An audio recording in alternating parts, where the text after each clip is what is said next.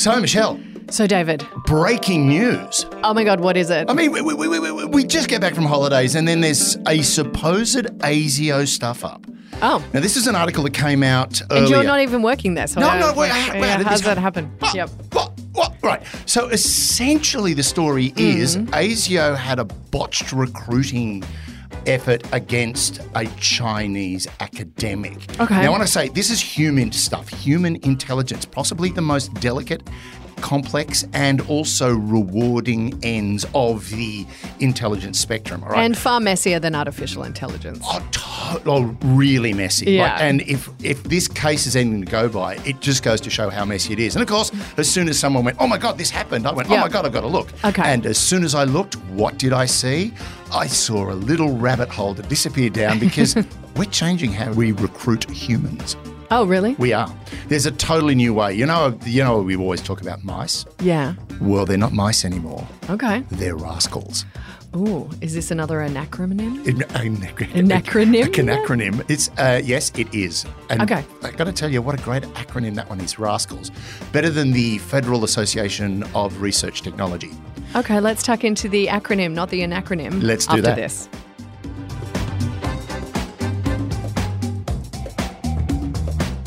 You're listening to I Spied, the headhunter of Australian intelligence. Michelle, I've got a really good job for you. Oh, really? What is it? I just need you to tell me absolutely everything that's going on at Nova. Okay. Just tell me everything. Okay. Do you have an internal phone directory or something from those guys? Or? No, not so much anymore. Can I have the financial records and yep, I should be able to get those too. The contracts for all of your announcers would be nice as well. Just a little thing.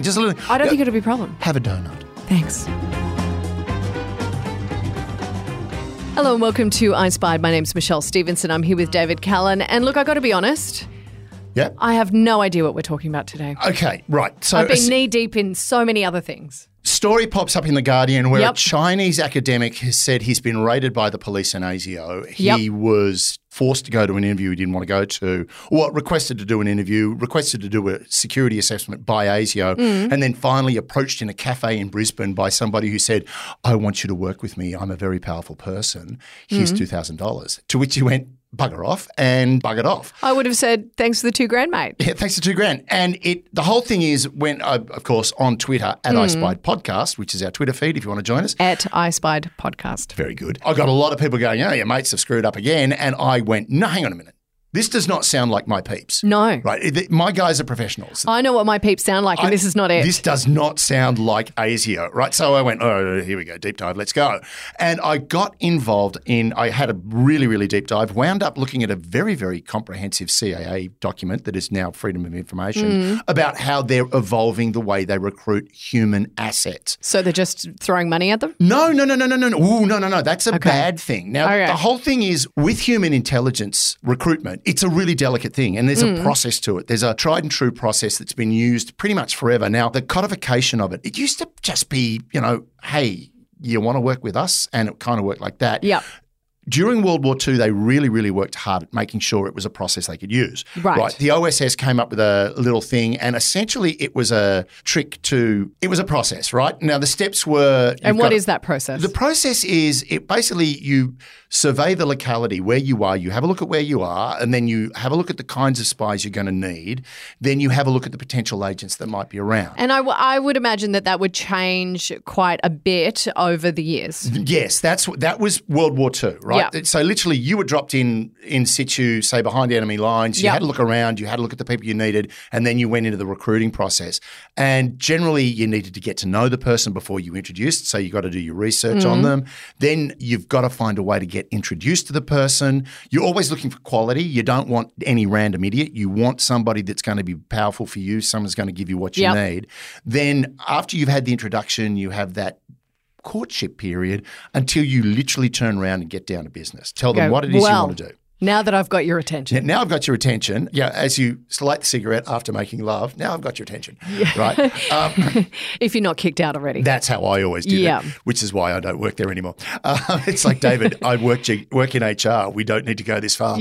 But it's fun, isn't it? Yeah. Then what happens is you've got to test the reactions through this entire thing. Yep. And basically you've got to leave yourself a way to get out. Now, this is what the OSS used to have. At the very bottom, and I've got the list in front of me now, the OSS steps to recruitment. From the first time you give them the impression that we're part of a powerful organisation, well organised, prestige counts heavily, and then in bold capital letters, do not try and buy people. Money is not a good motivator in these situations because, as we've said with mice, money, ideology, compromise, ego, right? The problem with money is anyone can be bought, right? And anyone can pay more.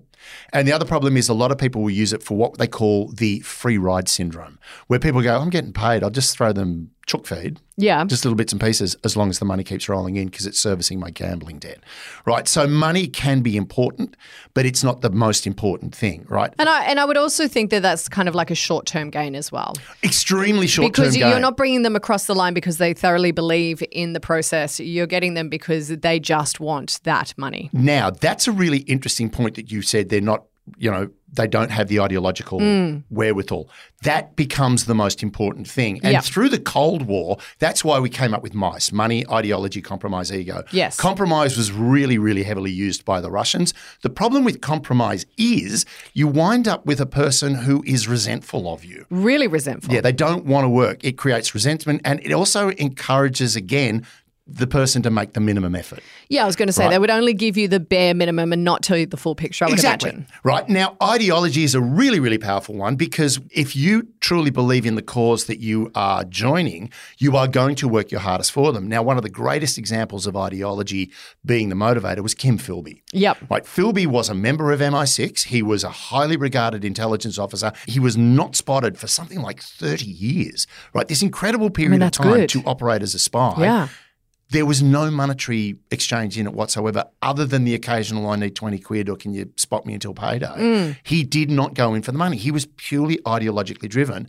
Now, a lot of people say, well, how can you, if you have an ideological bent against your own organisation, how can you stand to be in there? Well, Philby made it very apparent. I was in there and I was breaking it. Yeah. So my ideology was sound, man. I was doing exactly what I wanted to do. You were working from the inside out. I'm working from the inside. The best way to break an organisation is to be inside it, all right? So the other one from that is ego. So it's ego's a great one as an initial inducement, but it doesn't lead to long-term results. This was the problem with MICE. The only thing in the MICE rubric was ideology. That was the only one that really gave you lasting results. Yeah. Now, at this point, the Cold War is gone. Allegedly. Okay, allegedly. I'll give you that. I will. There is a Cold War going on, but don't forget the players in the Cold War have shifted as well. Yeah. I mean, the war is getting cold in Ukraine. That's for sure. Yeah, it's tepid. Yeah. No. It's pretty hot in there, actually. Right. So the whole thing is we have this change in basically the political structure of what's going on. So also you're trying to get into organizations like Al-Qaeda and the Taliban, which are cellular and their culture is utterly alien to what you're doing. And on a quick side note to that, have you seen the new Netflix show? Spy Ops? Oh, yeah. The first ep is amazing. And if the listeners haven't seen it, thoroughly recommend you crack into it. That first ep, there was a lot of stuff going on and I was shocked. Yeah. How much the CIA did in Afghanistan. Yeah. Okay. Now, just so you know, on your shock level, I wasn't. Because, again, having seen it from the other side, from inside the organisation, I am still ideologically sound, Asio, and I still think you're really great and you do a good job. But, I watched that and what it was for me was confirmation. It was like, I thought that might be the thing that was going on. And, the CIA have a reputation of doing a lot of stuff. I'm currently looking at their work in Chile because it also involves ASIS, Australia's secret intelligence service, and also we're going to do an episode about it Indonesia because essentially there is now a thing called the Jakarta operation, which is how you describe overthrowing a government. That is a term the CIA were using to describe how they would overthrow a government. It's and Jakarta. Essentially the CIA, when they were in Afghanistan, when they first went into Afghanistan, they were using ideology. Exactly. Yes. Right. So they were using the ideology to bring and a bit of money. To be fair, there was a bit of money being thrown around. There's always they had to get the warlords on side. When you're dealing with warlords, as opposed to using an access agent, somebody that is going to give you access to intelligence, that's a very different thing. You're trying to buy an army. With the Northern Alliance, which is what they did. What you're trying to do when you're recruiting a and the way I put it is quite right, a piece of human intelligence, you actually have to do a lot more work. Now, they're not mice anymore. This was the big thing the CIA did, and it comes from we have a new acronym. We have a new acronym, ladies and gentlemen. I feel like we need a drum roll. What is it? You're going to love this one. Okay. It's Rascals.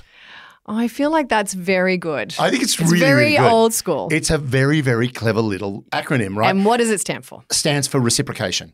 Okay. Right? Now, one of the things that human beings do is we have an inherent sense of obligation if someone does us a favour. Yeah, right? we feel beholden to them. We feel beholden. Now, the really interesting thing is that would immediately make people go, well, give them money because then they're beholden to you. No. It's even simpler than that. You call a meeting. You meet this guy that you want to create rapport with. Yeah, want to catch up for a coffee? Yeah, look, it's on me. Okay. Right? And then you go, look, I don't have time for a coffee. I really want to catch up with you to talk about something. You want to just jump in my car and I'll give you a lift. Yeah, that's great. Oh, by the way, have a donut. Yeah. Right? It's all. I mean, I'll take a lift and a donut any day. Anyway, just throwing it out there. That's why when you said to me today, do you want a lift and a donut? I'm like, hell yeah. Yeah. Now drive to Canberra and pick me up and drive me back. I did feel beholden to you because you have given me a lift before. Exactly. So then, exactly. All right. So I've done something for you. Yes. I mean, the classic thing from Chicago, when you're good to mama, mama's good to you. Right. Correct. So, are you my mama? Is that what we're doing? I think you're the mama, but anyway, we'll work on it. Okay. Hey, I am reciprocating everything I can because you're sitting in this studio with me. Right. So this is a thing. It creates a sense of obligation. Yes. Right. Without it being a massive thing, it's just a simple little hospitality. Little gestures. Little gestures work very, very Yes. well. Now, the next thing you need to create, and this is interesting because it goes back to the OSS thing, is authority. You've got to go in there creating a sense of prestige, right? Dress well, carry a really nice briefcase, have an amazing looking pen. Because people want to they aspire to be like the people they hang out with. Exactly. It's like that old adage that you're only as good as the people you hang out with. Exactly, right? Right? You lie down with dogs, you catch fleas. Yes. Right now, this is why it's like recording this episode or any podcast, it's the only time I wear my Gucci suit. It's not Gucci, sorry. It's not. I know. It's just a super dry polish. But anyway, probably should have put on pants. Sorry about that. Can you please put pants on next time? Next time I will. Right. So the whole thing about authority is it instills confidence and it creates trust. Also, if that authority is backed by something large, right? So if you turn around and go, and it's interesting, in this case with the Chinese academic, someone went, we work for an international organization that likes to help lots of important people. Dun, dun, dun. Piss off, right? That's my first reaction is that is a really, really bad way It's of coming like something out of a movie that they read once. It's a bad movie too. And the interesting thing was at one point the academic he turned around to one of these people and went, can you tell me who you work for? At this point in time, we don't feel it. But of course, no one's going to take that seriously. No. At all. Like there's nothing serious about that interaction. Now, the thing is there was no rapport being established in this recruitment, right? So you've got authority. You need the authority. You need the person to feel that they can, trust you and know that you're a part of something big. Yes. Right? That creates trust. Funnily enough, it does, even though you don't know where they work. You go, this guy's really on the level. He's up and up. He's got a great looking suit. Yeah. Wish he wore pants. But, nice undies. So there's that kind of focus. The next one, the S in Rascals, is scarcity. Right. Now, this is a really interesting thing to use. It's like scarcity by saying, look, this is a one-time offer. Right? This is something we've got to do now. Right? Because what it does, it, again, overrides that free rider dilemma. If you turn around and say, look, we really need this information, we need it fast, right? And my bosses are on my back, you've got to help me out, man, right? So you've created this thing. It encourages a commitment to the agent, right? And it also encourages like a sense that if I don't act now, I'm not going to get this opportunity again. And funnily enough, with the reciprocation and the authority, it starts to look like an opportunity for the agent, the person you're trying to recruit. Yeah. Now, remember, agents are the spies that an intelligence officer recruits, just to clarify that, because the Americans call their FBI people agents, which is wrong. But it's America. What do you do? Right. So the scarcity helps again. It's a goad. It's one of the goads that pushes forward. The next one is commitment and consistency, right? So it's a double C in Rascal. Yeah, they cheated. Oh, God. Yeah, it becomes rascals, but I'm like, come on. But, you can, they're kind of interchangeable. Yeah, right? yeah. What you do is you build on small commitments, right? So one of the classic things when you first start working with an agent, you might turn around, and this is before you've actually made the pitch to tell them A, where you work, and B, what you want them to do. You say, oh, right, you work in defence. Yeah, look, I'm trying to track down a guy in defence. Do you think do you have a internal phone directory? Oh, yeah, we've got one of those. Could I just have a look at it? Could I borrow it? Right? Now, it's a fairly innocuous piece of thing. I don't know. I'd be like, no. Yeah. Or the other thing is, I'm looking for this guy. I know he works there. Can you get his phone number? Yeah. Right? That's one that works. But very often the approach is, can you get me a map? Like something that's not classified. Yeah. An internal phone directory would be staff in confidence at the very least. But, I mean, that's one of the things that they often say, is there an internal phone directory? A lot of people, you're a nice guy. Yeah, sure, fine. Here you have it. Right? Boom, you're done. Suddenly you've handed over something that is a little bit more dangerous. Yeah. Right? So basically what happens is they're testing the waters. They're seeing what they can get out of you. Once you get those small commitments, yes, you can start pushing the consistency. You can go for the ring. Well, you can go for the ring in a certain way in that you'll basically turn around and go, look, you gave me the phone directory. What's the problem with giving me the plans to the new AUKUS submarine? I mean, come on. Yeah, I mean, that jump is not that far. No, it's not. But admittedly, that is a massive jump. Yeah. But the whole thing is you use little commitments from the agent over time. And the L, you're going to love the L. Oh, here we go. Loser? Liking. I liking you. I liking you. Like. Yeah. Like, people will work for people who they like. I mean, that is true in everything. In every career, you will get a job or you'll take a job based on who you work with and whether you like them. Exactly. Now, the last one, and this is and it's simple. You want to build a rapport. The interesting thing is if you go in there going, I don't particularly like that guy. And we've told this story about one of the girls that was at ASIO had a guy she absolutely hated until they realised they were both fans of the same football team. Yeah. And that was enough to create that rapport. Right. Once that, she still didn't like him. She didn't have to like him. He had to like her. Right? Yes. So that's the way it always it's kind works. of like this relationship. Yeah, I have to like you. No, I thought it was the other way around. Anyway. I think look, it all works. The final one, the S. Yes. Again, when I say it, the Raskakakals. Raskakals. Yeah. No, it's Raskakals. Oh, stop. Is there a silent P? Yeah, there is. Oh, come on. Yeah, but hang on. It's the CIA. They get away with murder. Quite literally, they get away with murder. Yeah, they do get away with murder. We know that. We know that. Yeah. Right. Social proof. Okay. Right. Basically, once you start getting them into the situation, once you start recruiting them, bringing them in the fold, you bring them into the herd. Yeah. Right. You bring them into the tent. Yeah. So they can pee out instead of trying to pee in. Right. As soon as you bring them in, one of the ways of doing that is social proof that other people have done this. Pull up other people's Instagram. Is that what you mean by social? No.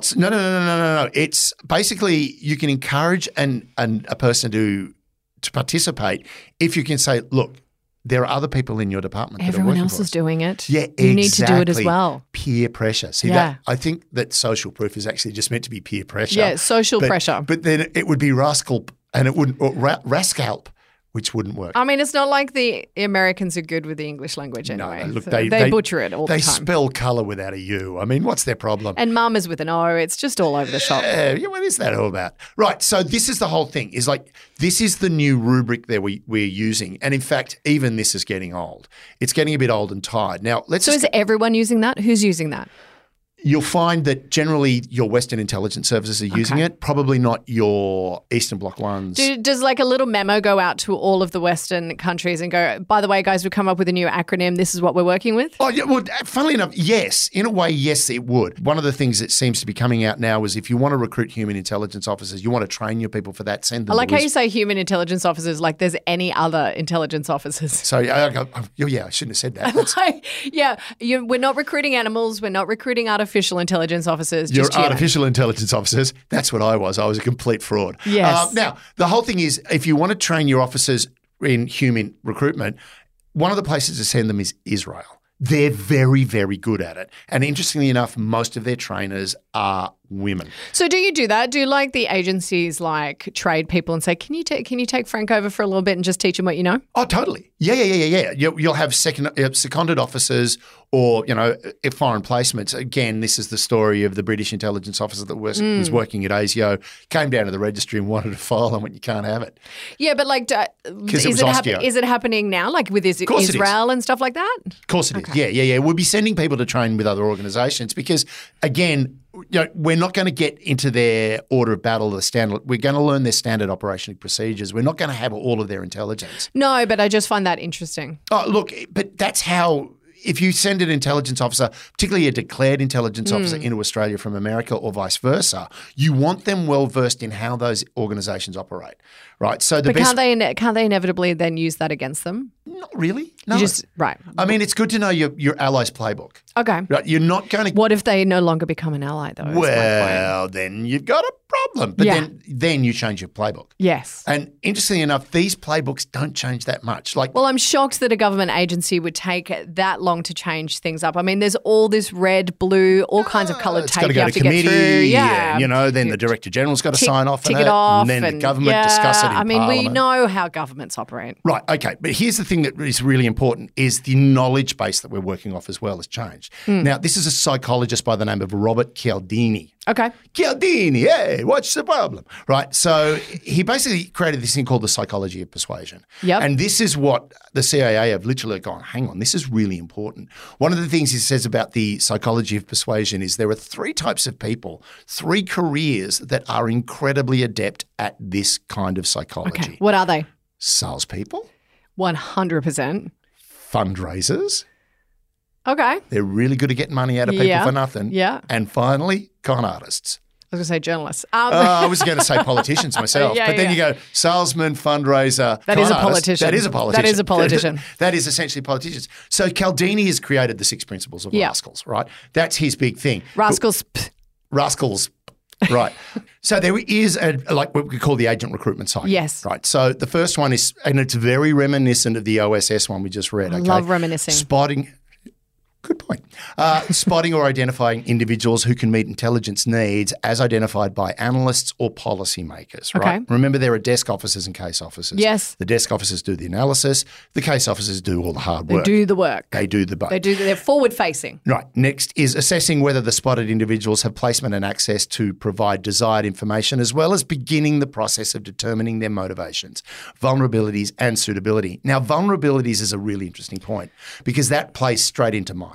Right? Yes, but it could also be used against them, right? But that's the point, right? Yeah. One of the things about mice is it's a very negative way of doing things. Yes. Right? You're looking for vulnerabilities, where rascals is more building a rapport and a relationship, which is more effective. More optimistic. Yeah, it's more optimistic, but it's more effective. Because you get people and you keep them. Right, you get them. Right, next one is developing a relationship with the individual to further assess the factors above and to explore whether they will be responsive to an initial tasking for intelligence information. Simple. Yeah, we get all of that.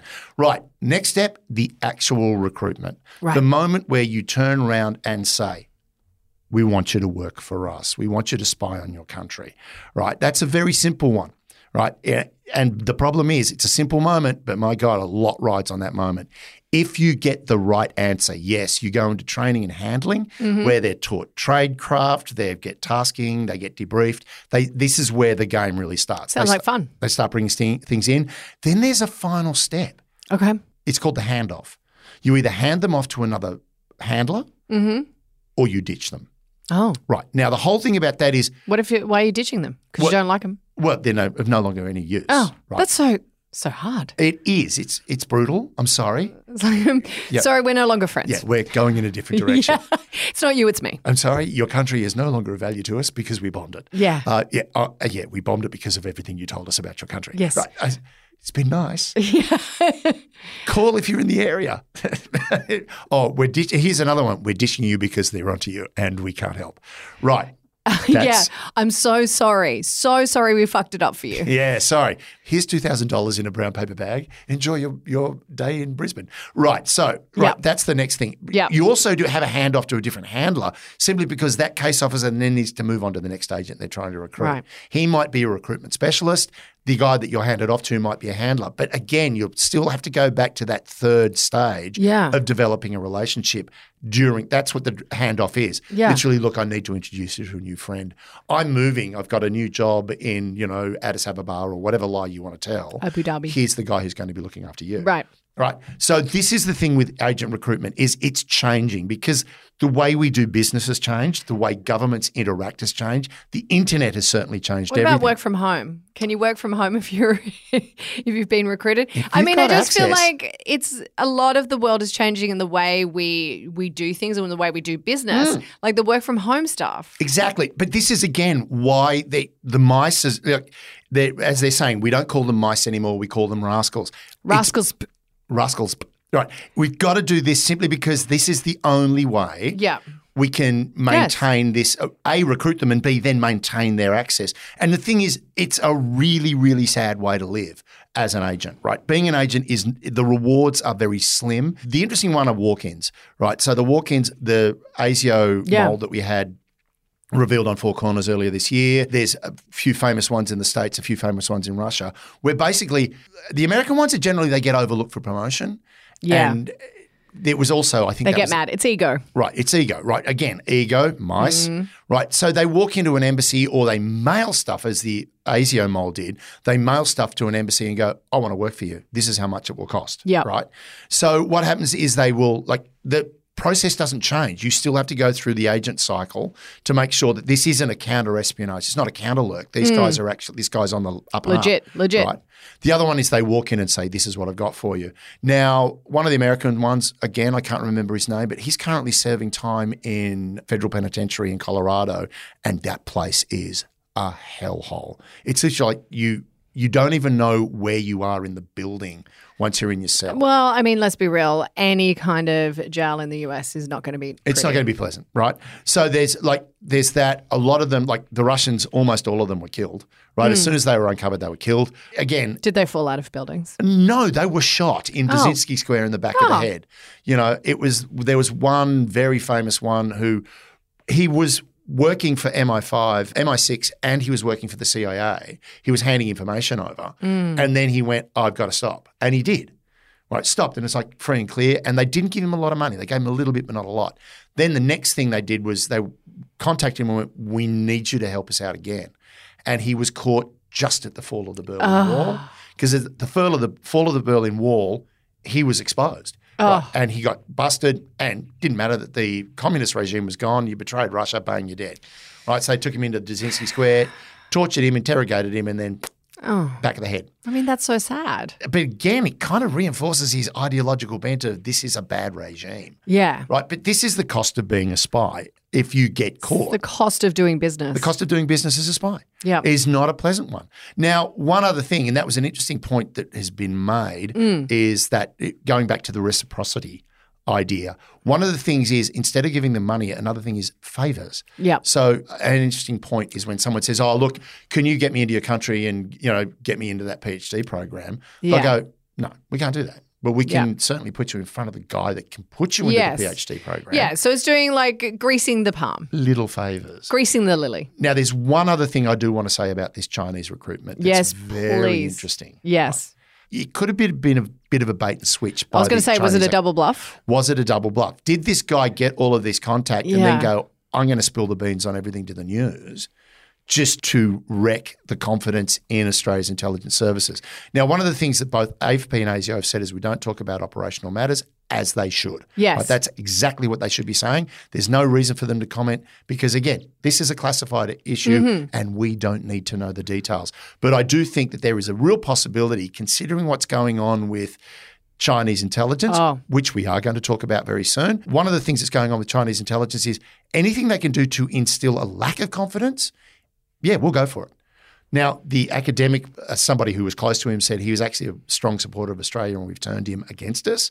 But at the moment, again, we don't even know the name of the academic because of security reasons. We don't know the name of any of the players because of security reasons. But bottom line, with that case, I don't think it was ASIO. I think it was another organisation, possibly government-based, in fact, likely government-based, but whoever did it missed the memo on how to recruit an agent. So mice out, rascals in. Rascals in. Yep.